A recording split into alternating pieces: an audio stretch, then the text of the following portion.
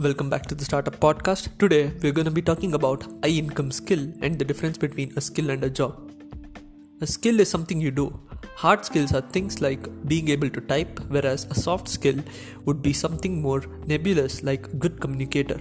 Soft skills are often much more challenging to learn than a hard skill, partially because everyone's perception of what constitutes a good mastery of a skill is subjective.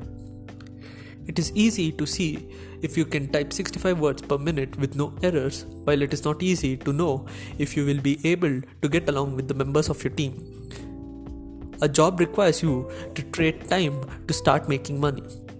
It is where the acronym job just over broke comes from. You're expected to employ skills to perform work for an employer.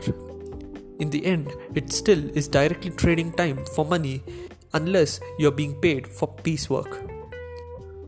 There are very few high-paying jobs that do not require a college degree of some kind.